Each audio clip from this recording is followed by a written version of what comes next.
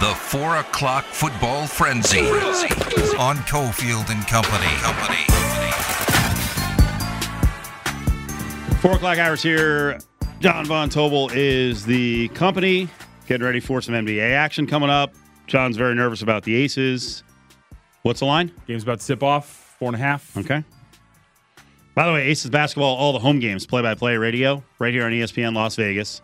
I think we're working on something for the road. And our road viewing spot, we've got multiple parties coming up in June and July. Maybe we'll have a May edition, but at Parkway Taverns. So you're home for Aces basketball when they're on the road is Parkway Tavern. I was shocked yesterday at how worked up Adam Hill was getting over NIL. Okay. Like that it is Armageddon. He's very upset about it. I thought he'd be very pro. No, he just thinks it's out of control and it was never designed for, because we keep bringing up the case of the Pittsburgh wide receiver Jordan Addison, right, who went into the portal. I've been hammering Pat Narduzzi because I think he's whining. But the take is from some, including Adam, that it was never intended for this, and you're just going to have the great players just plucked from programs. And my side of it is, it was going to be wild and woolly, to use an old term, the first couple of years until they set up some guardrails and some rules. And frankly, these are the outliers. It's going to be the quarterbacks, and then it's going to be a few high-level players, and they'll get it fixed here in the next couple of years. But I don't have the answers. I mean, we started going down the path of having, trying to come up with some answers in terms of limits, and it's like, I don't know what to do. But it's not going to be a rash of, just outright stealing from rosters. And if you're a college football coach, you got to prep for it. Right. It's been happening in college basketball. You got to prep for it. And just because you bring a kid in doesn't mean that you have, his lease on life for the next 5 years. You don't. Right. And what I don't understand of this whole wringing the hands over it's chaos. These guys, you can pilfer guys, you can run, you can leave for everything. It's exactly what coaches do. Every single offseason, there's a coaching carousel. Mm-hmm. Guys can leave for better deals. That's anarchy, but we're used to it, right? We watch the NCAA tournament every year, and you can come up with a list of 4, whatever, if they're lower power fives or mid majors that make a run, or low majors, right? Whatever that is, whatever, non majors, that make a run, and those 4 coaches are going to go somewhere else. Should we be completely pissed off that Shaheen Holloway at St. Peter's graduated to Seton Hall where he went to school? That's exactly what I was going to go to. Yeah, exactly. And you saw it coming from. What about the kids? Right. I mean, literally, we have coaches who are like, "What about us? You'll be okay. This is part of your job. The job changes. All of our jobs. That's God. Football coaches and basketball coaches. These veteran guys drive me nuts. Nothing is status quo. Life doesn't stay the same. Circumstances change. You think we're dealing with the same thing in radio that we were dealing with 25 years ago? No, it changed. And guess what? Those who piss and moan fall by the wayside. I'm not talking gambling. I'm not going to use Twitter. Social media, it's stupid. Well, then don't do it. And guess what? You're going to get left behind. Right. We all have to freaking morph and adjust in life. Football coaches are like, why can't, back in my day, it ain't your day anymore. And it is still your day because you're making $8, $10, $12 million. You're top of the heap state employee. Guess what? Show the ability to freaking change a little bit. Mm-hmm. And also, ain't that hard? It also doesn't necessarily always translate to success. No. That's my point. Like with Jordan Addison, listen, he's the wide receiver from Pittsburgh. You don't want to be here. There's going to be someone else who's into this culture and wants to be here. As soon as someone, again, to apply it to the real world, as soon as someone doesn't want to be, really doesn't want to be in their workplace, then it's time for them to probably go. And if you coax them into staying around, they're going to be thinking about where they were considering. Right. Leave. No one is irreplaceable. No one. Maybe a couple of quarterbacks in college football. You don't have a backup who can go in immediately, but I don't want to keep going on Pitt because I've done it 5 days in a row. Just the whole thing freaking annoys me. Yeah, I'm surprised. I thought Adam would be in on the cast like I am. I'm down with it. Oh, no. I enjoy it. I enjoyed seeing the kid from Miami say, I want a better deal, I'm leaving, and then change it. And then, by the way, ultimately changing his mind and saying. Isaiah Wong. Yeah. I mean, that is a real-life situation. The kid sees Miami land a premium player from Kansas State. Miami's very big on the NIL thing and the collective. I think they were stupid to announce, hey, he's getting $400,000 a year. What do you think that does if salaries here at Lotus Broadcasting were all public, right? And someone new, jumps over you and is making a whole lot more money. You think that's going to be good for the building? You don't think the people who got jumped are going to complain? That's not just a kid thing.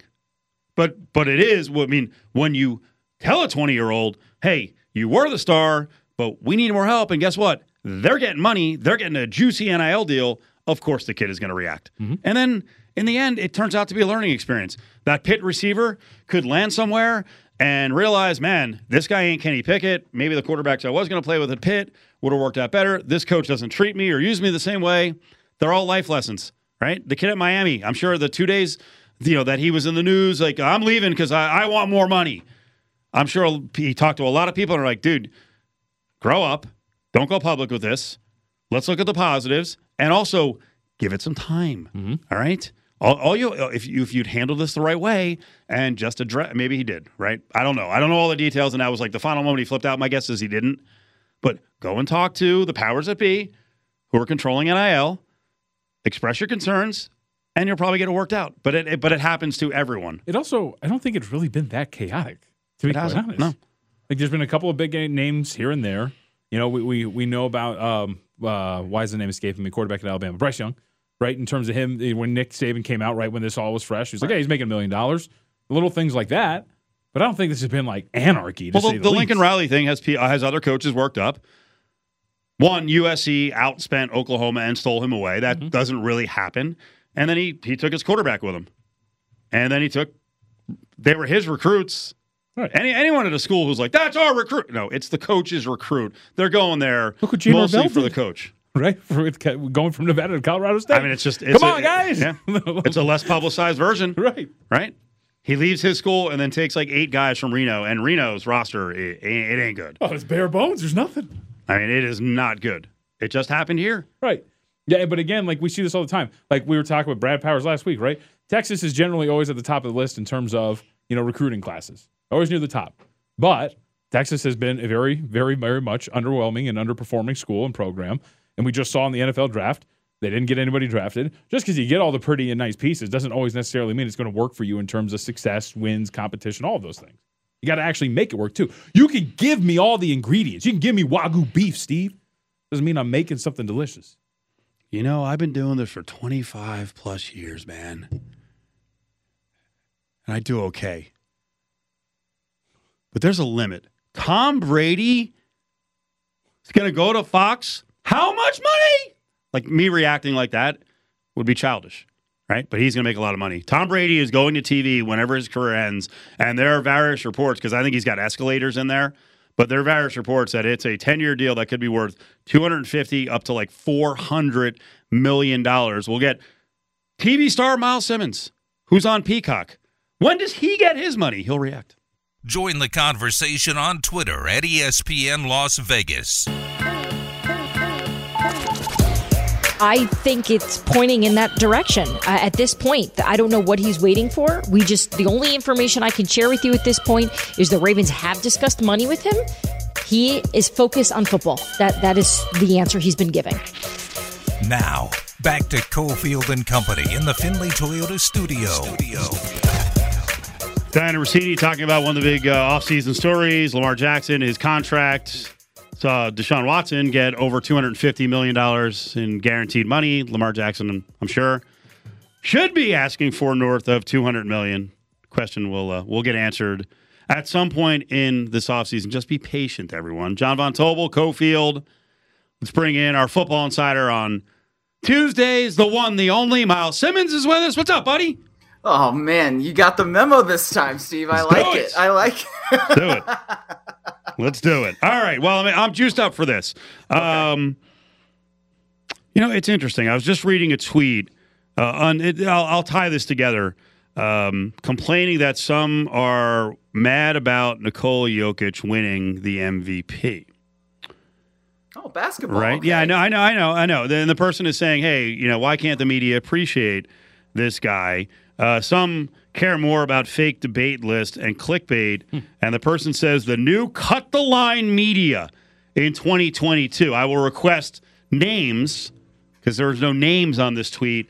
But I got to feel like there's going to be some NFL people who are going to look at Tom Brady and go, that guy's cutting the line. And not only, Miles, is he cutting the line, but for $250 to $375 million deal? Is this true? The enormity of this thing?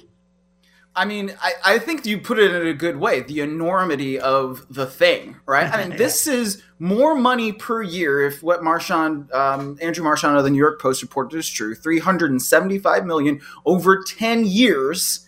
That deal with Fox is true, and Marchand has been right on so many things in sports media over the last few years. There's no reason to believe that it isn't. That's more money per year than Tom Brady has made basically in any point in his career. It's more money than he's going to make this year to play for the Tampa Bay Buccaneers. It's kind of crazy. So, yeah, it more than doubles the average annual salary of that of, Troy Aikman just signed with ESPN. We know what a big deal that was. And then also Tony Romo. It's kind of insane for these guys to get like that amount of money in the first place, because really, are we tuning in to hear Troy Aikman? Are we tuning in to hear Tony Romo? Not really. You're going to watch the game anyway. Right? The NFL is the only thing that can drive 40 to 50 million viewers for a game. And that's what happened over conference championship weekend, let alone 100 million like we do for the Super Bowl. So I don't think anybody's really going to be tuning in to hear Tom Brady past like week 3 of what it is that he's doing whenever he happens to go on Fox, which that may not be until 2030 at this rate with the way he, puts off retirement. So, it's a wild, wild thing. And we really don't know whether or not Brady's going to be good at this or not. We really have no idea. He's a charismatic guy, but it's not like he's been somebody who's been extremely insightful on the game or on his career, over the last 20 plus years. This is not what he's done. Yeah, Miles, I would agree, especially, as somebody who watches NFL Sundays every single Sunday in a sports book where a vast majority of the games are muted and I can't even hear the sound. It's a lot of money. But also I think this isn't about his analysis, right? This is just more about having a face. This is about having Tom Brady as your lead analyst and having him slide in when there's a Super Bowl Sunday on Fox. We get Tom now whenever he's done playing. Well, yeah, exactly. And I mean, a part of it, too, is just the reputation of Fox having the best lead analyst, right? I mean, for years and years, it was John Madden. Then it was Troy Aikman, who was coming off being on the team of the 90s, right? He won so many Super Bowls with the Dallas Cowboys. And so you get him and you get that name. And he is that name. And Troy Aikman, I think, does not get enough credit for how good he is. I think Joe Buck and Troy Aikman are a very good announcing team. And maybe people disagree with me. That's fine. But now, you come off of the Troy Aikman era where people my age or younger probably don't necessarily have an exact sense for who Troy Aikman was on the field. You're going to have that sense with Tom Brady. It's just the way it is. I mean, it's the same way that like Chris Collinsworth, people know him, as the Collinsworth slide. Hey, here's a guy, right? They don't know necessarily that Collinsworth was a damn good wide receiver for the Cincinnati Bengals. So it's just interesting how, the different networks have a different approach to it, I guess. What makes you good and worth the money as a football analyst? What do you think? Oh, that's a good question. I think...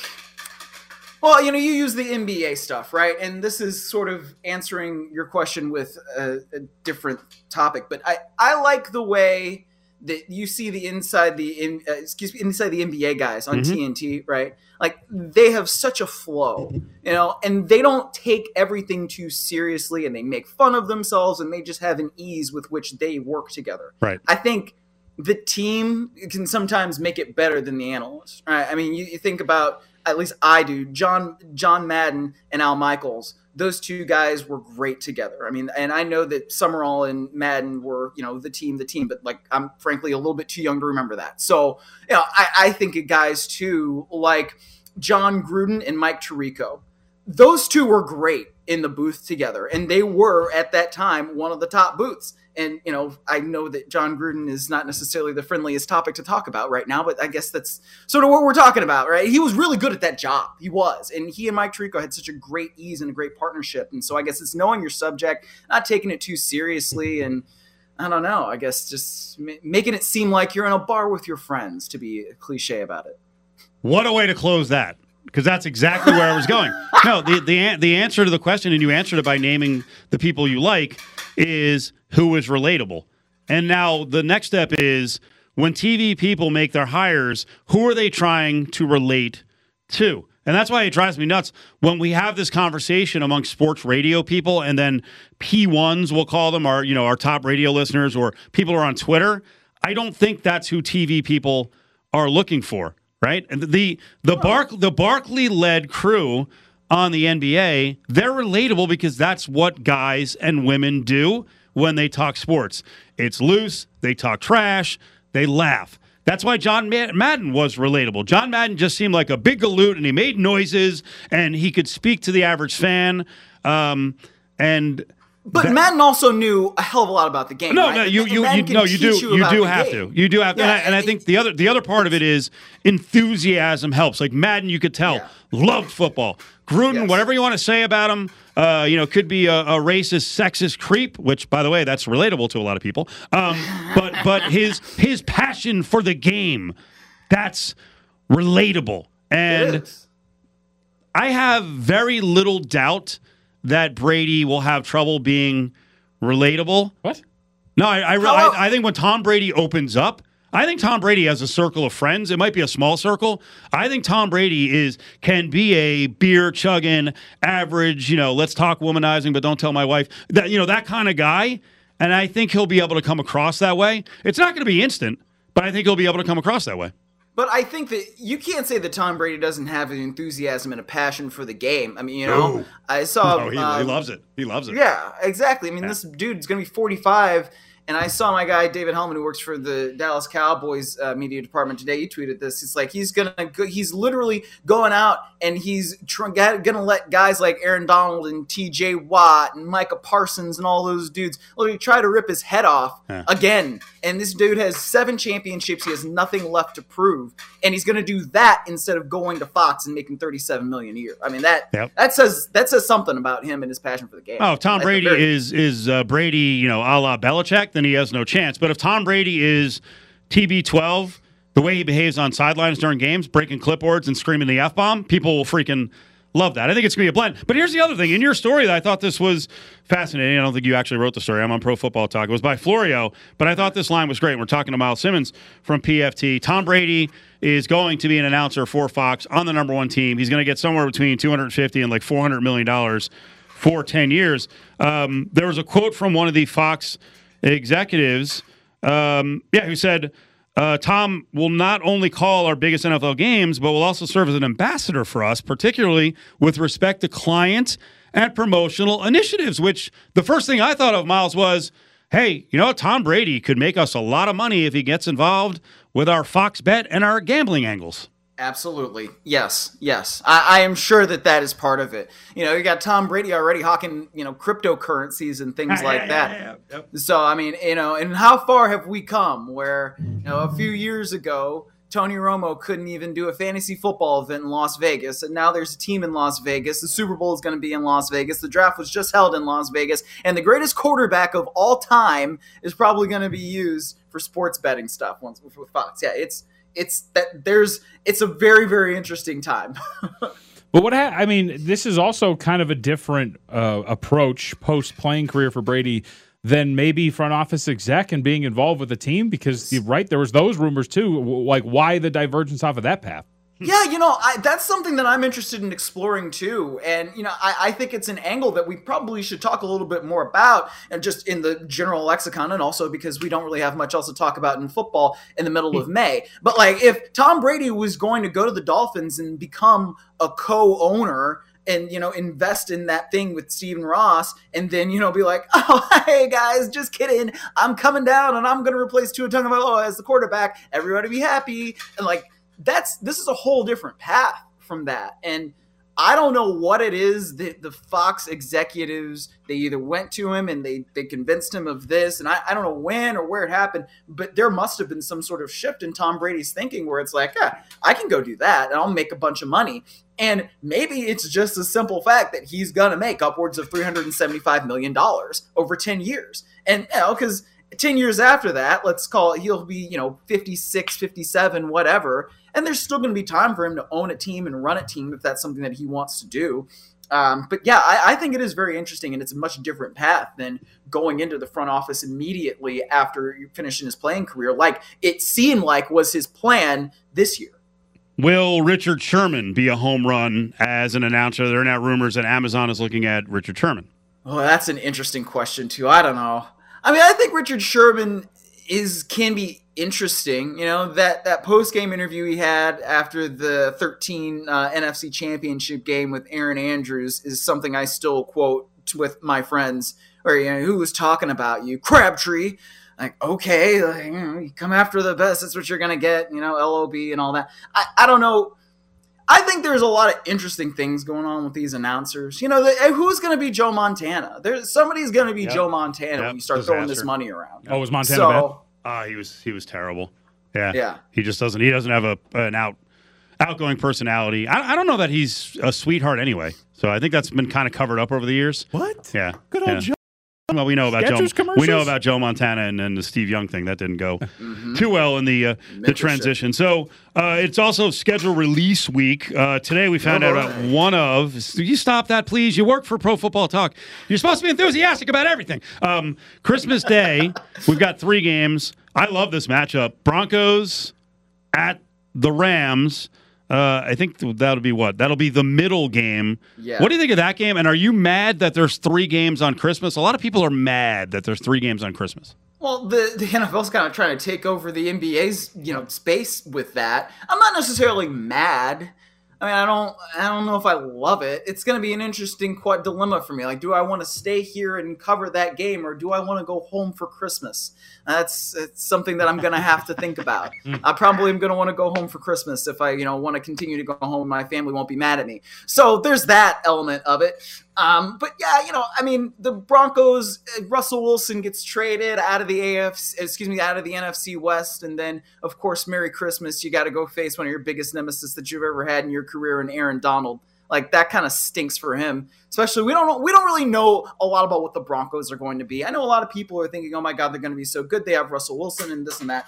But you look at Russell Wilson over the back half of 2020 and all of 2021, and I know he was dealing with the finger injury, but it's not the most impressive string of games in Russell Wilson's career. So I think that there still is some question as to what they're going to be. Right? I mean, the Chargers should be really good. The Chiefs, I think, are going to be good until further notice. The Raiders, I think, have a chance to be better than they were last year. The Broncos are the biggest question mark to me, but they're not being treated as such. I think that's kind of weird. So I like the matchup. We'll see what the other 2 games on Christmas Day are, but yeah, that one should be good in theory. The key is you need a bad Christmas team, right? So on Thanksgiving, we get the Lions every year. Yes. Bad team early so we can just put the game on as noise and we don't have to focus on it. So then you can get maybe to the better matchups later. But we need a bad team at the top. We need like a Jacksonville Jaguars every Christmas morning. I think that would be the way to do it. I got to be the Bears, Bears on Christmas morning. Yeah, then that sound good. Snow game Bears, potentially, Yeah, Bears Vikings on Christmas Day. There you go. See? I think that's good. Let's close out with Miles from Pro Football Talk with a I'll actually talk basketball here since I used B-ball as an intro. Never got to it. Oh, fun. Winning Time closed out on Sunday. I watched the final episode for a second time, so I gave it a better grade than the first time. The series in general, I thought, was awesome. The inaccuracies and embellishments and kind of blowing up certain angles didn't bother me. Where are you on Winning Time? And how many more seasons of it do we need? Don't we need to go through the 80s with 4 seasons of Winning Time and then get to the Kobe Shaq time after that? I think that they definitely should do that. I mean, I think I said that the other night. I mean, there's almost an infinite amount of seasons that you could go with Winning Time. I mean, we could go up to today. Yep. And I saw something from Bill Plaschke of the LA Times today where he was interviewing Jeannie Buss.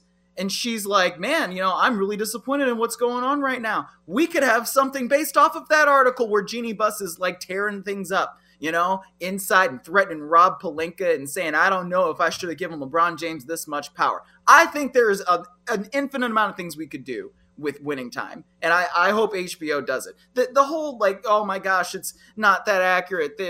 They're embellishing these characters. Jerry West looks so mean. Like, I don't know. It doesn't bother me that much either. It's historical fiction. It's like that. You remember that OJ show that was a few years ago, The People versus OJ Simpson? I think it was like that.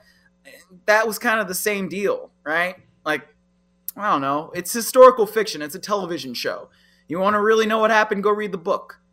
Make a documentary.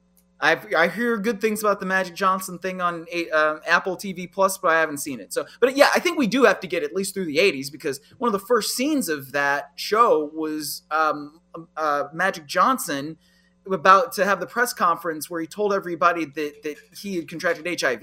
Yeah. So there's a lot left on the bone, I think, from Winning Time. I just know as a Celtics hater as a kid that I completely enjoyed, and I know LA fans did, completely enjoyed the angles they took on the Celtics with both Bird and Auerbach. Yes, I concur. Oh, God, but as somebody who lives out here, yes. And I don't like Boston either. Who does? Yeah. Who does? You're on an island. Yeah. Beantown? And I know they hate being called Beantown, too. So screw off. Screw off. Get HBO to make a whole series about the Celtics of the 80s. See how that goes. Exactly. One region of the country will watch it. The rest of us will spit on Sunday nights. Yeah, it's the same way we didn't watch Man in the Arena. Did you watch any of that? No, I didn't. What is that? What is that? Oh, is that Brady? Yeah. Well, now I'm going to watch it. Apparently, I've suddenly become a Tom Brady lover since he left Belichick. If you listen to the show the last couple of years, he's the bane of my existence for 20 years. And then as soon as he left I cried the day that he announced that he was leaving. I really did. Wow. I was like, he's out of the division. This is so great, and because now I know the Patriots are probably never going to win under Belichick again, at least the Super Bowl. Maybe not a Super Bowl. I mean, they got to get past the Bills at least right now. And I don't see them doing that. Get a quarterback too. Mac Jones is not going to work out. All right. Whoa. See what we could do? We could do this all day long. We could do this all day long, Miles. See, if you get me talking about this stuff, I am enthusiastic about it. You need more enthusiastic people in your life. That's all. Yeah, I guess that's all it is. Stop talking Adam Hill. All right, Miles, we appreciate it. We'll check in with you next Tuesday. Thank you so much. Nice drive-by on the way out there. Yeah, of course. See ya. Got to. Miles Simmons. Well, I don't know. There was a drive-by last week with a text thing I got from, what was it? Was it Adam to you on the whole corned beef thing that I flipped out on? I won't reveal my sources. Sons of bitches. The crew over at Finley Toyota speak Spanish, Thai, and even Persian. In fact, they speak 14 different languages. Come in and talk the universal language of big savings today. You're live with the Fat Pack on Cofield and Company. I'm gonna live till I I just see random things when people are talking food on social media that pique my interest. And since you have kids, I thought this one was pretty interesting. Rando text. Fat Pack. My daughter asked me to put leftover spaghetti in crispy taco shells. The person then joked, I said, no, parenting is about setting limits and teaching right and wrong. So that's a funny line. But the leftover spaghetti in a crispy taco shell. No. I would do it. I would prefer it to be a more substantial pasta. But I would do taco shells with pasta in it. No, you wouldn't. I would. No. It's sauce and cheese, what's the difference? Well, I mean, it's like folding in a piece of freaking bread. Get some Italian bread, fold some pasta in it. Munch, munch. No, but taco shells they're crunchy. It's like a completely different texture. It's a completely different flavor. You're dealing with corn as opposed to flour. I mean, would you put pasta on like a bruschetta? Yeah, that could be a little bit crunchy. That's crunchy, but that's also, again, you're dealing with more of a flour-based product as opposed to a corn-based product, right? What if I use flour tortillas? I mean, you can kind of get there, but then you're talking about like different flavor. I don't know. I'm out on that. What if I instead of what are the like they're very popular. I think they've blown up because of TikTok. The birria tacos, right? Mm-hmm. What if you're talking about the birria? Birria. Okay. Birria? Because that's that's kind of like a meat sauce kind of base that you're putting the taco shells in. What's the difference? What if you fry the taco shells in some marinara, some red sauce, some gravy? I think what you're supposed to do is you take the leftover spaghetti, and I've seen it be put in a waffle iron. That I have seen that Yeah, too. That's like, interesting. That's the way I think you're supposed to do it. Ooh. I had some leftover pasta today from my paying off the bet dinner with Willie. I should have waffled it. Damn it. What kind of noodles are we talking? It wasn't. It was more substantial. So it was rigatoni. Might have been penne. Was it a rigatoni? No, it was penne. I'm sorry, rigatoni. Penne? No, it was penne. I'm a So big- now you're nixing the pasta and taco sauce. Nah, I'm out. That sounds gross. That's pretty definitive. All right, I guess I'm out. Join the conversation on Twitter at Cofield & Co. I personally think he's going to have more opportunities to win it moving forward. So much is put in those awards, but in no way, shape, or form does that, in my mind, define what kind of player the guy is. You know, he's already had a Hall of Fame type career, and I still think he's scratching the surface of what he can be. You know, Jokic deserved it. I mean, he had an unbelievable year. But still, though, to me, when you think about the best 5 players in the world, Joel Embiid is definitely one of them. It's Cofield & Company's Eye on Sports Betting with Sammy P.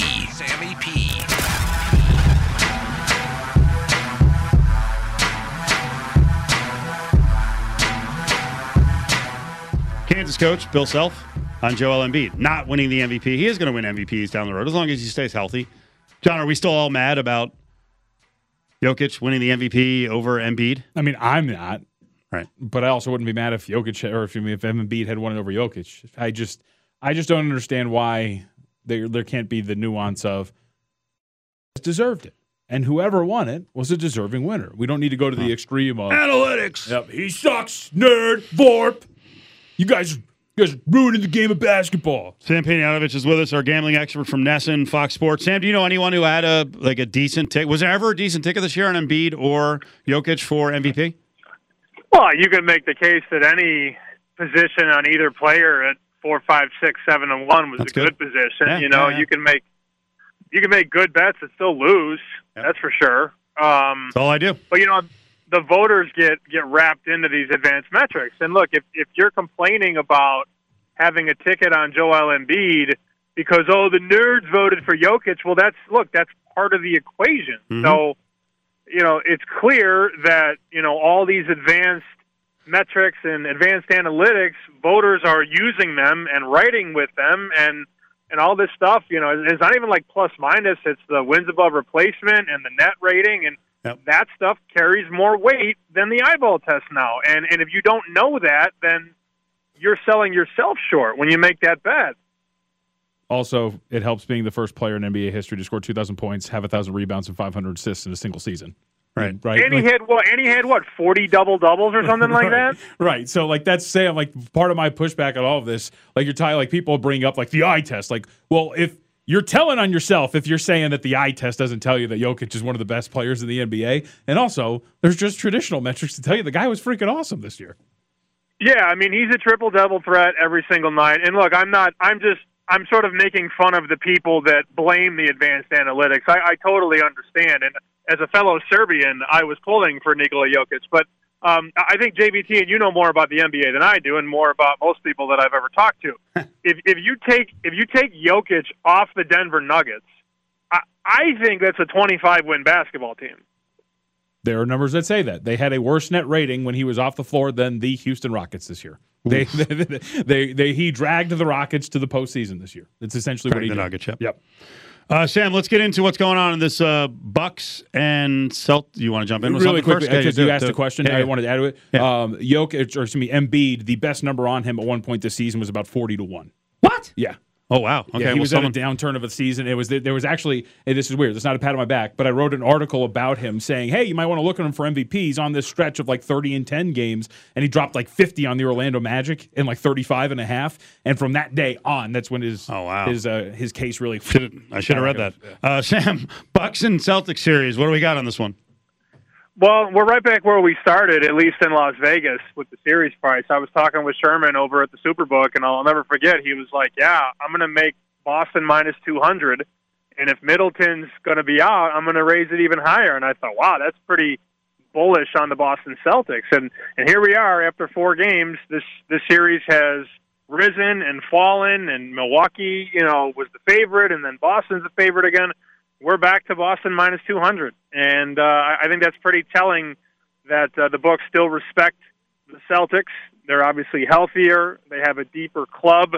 The absence of Middleton is clearly playing a part in this series. And, you know, from what I watched, and I didn't dive into the stat sheet, I watched Giannis in about the 39, 40-minute mark just completely run out of gas. And he's been playing A-plus basketball through 4 games, but can he do that at a high level for 2, potentially 3 more games, carrying a supporting cast and scoring 35 points and grabbing 20 boards a game and playing 41 minutes? I have my doubts. This is when stuff like that creeps in. After 4 games, you still don't have Middleton. Doesn't look like he's coming back. Last game went over the total. It was the first time in the series it went over. I lean under in Game 5, but I have concerns. Like, you know, there are a lot of people that are rushing to bet the Bucks in the series at a perceived good price. I have issues about that guy being able to finish strong in the series. I do. Also doesn't help that Al Horford apparently sold his soul to Satan to recapture his youth. That is something you have to factor in. All right, what about winning the NBA title? In terms of odds, I always say, Sam, like, I think it's a little late to the party at this point of an NBA postseason or any postseason to bet futures, but where are they at right now? Well, I mean, it's clear Golden State's going to be your obvious favorite at most sports books. And I think you're right. I mean, you can't sit here and go, who do you like to win the title? Because most people are going to go, Golden State or Phoenix, you know, like that's pretty much it. And that, granted, that's baked into the price and probably double and triple baked. But I think this is a good teaching point. You know, you probably want to make a position or two before the postseason. Steve and I talked about this, and I said, well, look, if you gave me $100 before the postseason started, I would put $100 on both of these teams. One of them was Milwaukee, and that's before Middleton goes down because they're the champs. You got to beat the champs to be the champs, essentially, or get to the finals. I have them at 550 and Golden State at like 9-1. You know, like those are the 2 positions I have. I'm not going to re-diversify or bet on Phoenix or bet on Dallas. Like I'm content with my positions. Let me answer your question with a question. I mean, like, who would you guys bet right now? Like, if you're jumping into the pool for the first time, like, I know the numbers are all bad considering where they were and where they are, but who's the bet to make? Like, I don't even know right now, given the numbers. I think if you twist my arm, it'd be Dallas. I think like the series price right now is a little off. Like you shouldn't be laying $250 on the Suns to win that series against the Mavericks. And theoretically, if you follow that thread, the number from the Western Conference might be a little high. But I've already got something on them, so I wouldn't really be messing around. What? Yeah, and you're saying the Mavs, but like and Jamie T's not saying he likes the Mavs to win the NBA title. He's answering the question a different way. He's answering, what's the best return on your investment? And I guess given the number, that's probably the last crusade to get a decent number on a team that could win the title, but you don't like them to win the title. Correct. Yeah. Sammy P is with us. Nesson. All right, you are on Twitter all the time with the message, buyer beware, with a lot of the new handicappers and even old handicappers. And I know you were getting in on a guy who was putting up some plan to bet overtimes in the NHL. What exactly is he trying to roll out, and what was the success to this point? Yeah, we don't need to name names. It's not necessary. I think it's just, pay attention to what's going on. And I think the message from this person is I don't care if somebody goes 2 for 26. Like, that's a very small sample size. But when you're making dumb bets and justifying them with stupid logic, that's when I have a problem. It's not personal. You're just trying to reinvent the wheel when the wheel has been spinning for decades. This guy made an argument that the sports books aren't weighing enough into the equation that playoff hockey tends to be tighter and games are more likely to go to overtime. And I'm like, I don't like this. The Stanley Cup playoffs have been around for decades. Like, we have data going back years and years and years of how frequently playoff games go to overtime. So for somebody to say the books are doing it wrong and the books are mispricing overtime, no, they're not, idiot. It's clear. And the first 14 playoff games, only one went to overtime. Oof. The first 26 playoff games, 2 went to overtime. And this guy has been betting every game to go to overtime every single night and getting killed. And it's like, well, yeah, like you tried to reinvent the wheel. And then it's like, well, why are you being so negative? I'm like, because you're lying to your audience of 20,000 followers. Like, you're telling your people that the books aren't accounting for this when the books are completely accounting for this. It's baked into the price. The more foolish endeavor, betting these NHL games to go to overtime in the postseason, or betting every single Vegas Golden Knights game in the first goal scorer. No comment. I'm looking at baseball futures right now. Sam Panayotovich is with us. Twins plus 150 in the AL Central. What do you think? Well, I don't like it, but I number one, I'm a White Sox fan. Number two, I'm a White Sox stockholder this year in several ways, and I doubled down again at plus money the other day before they swept the Red Sox. They were like plus 115, plus 120, and I'm like, well, look, I know this number is going to move by Monday, and it did. The White Sox are now minus money at every single sports book pretty much across the country to win the Central. The White Sox have been playing without 40% of their lineup for the entire season. I mean, they're going to start getting guys back. They got Moncada back yesterday. They still haven't seen a single pitch thrown from Lance Lynn. They have some other injuries in that bullpen. They're not long-term injuries. They're not off to a good start, but they're hobbled and they're not healthy. And the Twins, you give them credit, they've overachieved. But I'm betting against Minnesota overachieving for 162. And if both teams play to the middle, play to what their true expected value is, the White Sox are winning this division, barring the team jet going down. Like at plus 100 or minus 110, when pre-flop they're minus 250, 270, 290, this is the time to buy White Sox stock. I mean, like it's very clear to me they're winning this division. Minnesota's win total was 80.5. The math says the White Sox are a tremendous bet right now. I'm not saying they're going to win it all or win the pennant. They're going to win the worst division in baseball because they're the most talented team with the most potential, period. End of story. NFL future. I'm off of that. Sam talked me off of that one. NFL future. Coward. Eagles. Over-under win total is 9. I'm going to go under. No, I'm not. No, I'm going to go over. What? That's how quickly I flip. I'm going to go over, and maybe I should bet them for the division, NFC East plus 250. I was talking to a sportsbook director today. He said their biggest Super Bowl liability since the draft is the Philadelphia Eagles. How about that? Oh, no. Since they traded for A.J. Brown and since they drafted the two George, the defensive tackle Davis and being the linebacker, this sportsbook has written more bets on the Philadelphia Eagles to win it all than any other team. I think the book is dealing them 25-1 right now. Okay, I don't want to be on that side. I'm out. But kind of to your point though, Steve, there's a difference between winning the Super Bowl and going over a win total. Right. Like with the White Sox thing, winning the Central is not winning the World Series. I do like that Eagles offense a lot. I'm higher on Sirianni than most. Dallas, to me, I'd be happy if they won 5 games, and they have Mike McCarthy.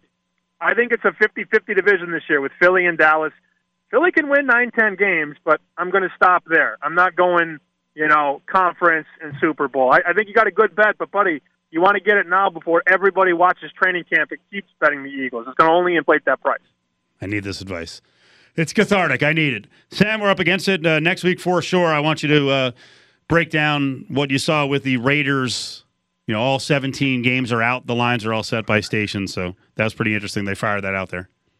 All right, I'm gonna try and find a new system. Every baseball game will score 5 runs in the 4th inning. I will report back what I find out. All right. Good. Please, man, I need it. I'm having a tough time with baseball. I need a system. Put your money where your mouth is. I need a system. Come on. Yeah, that NHL system didn't seem right. Can I tell you really quickly one of my favorite things I've ever seen? It was like a trend. It was like baseball favorites of minus 130 who scored more than 2 runs in any single inning that won the day before are 21-0 the next day. Holy crap. What are we doing? A little complicated. All right, Big Five is on the way. If you were part of the Geek Squad and someone's trying to rip off a bunch of phones, you're going to take them down? You're going to fight them if you're a member of the Geek Squad? Let's go.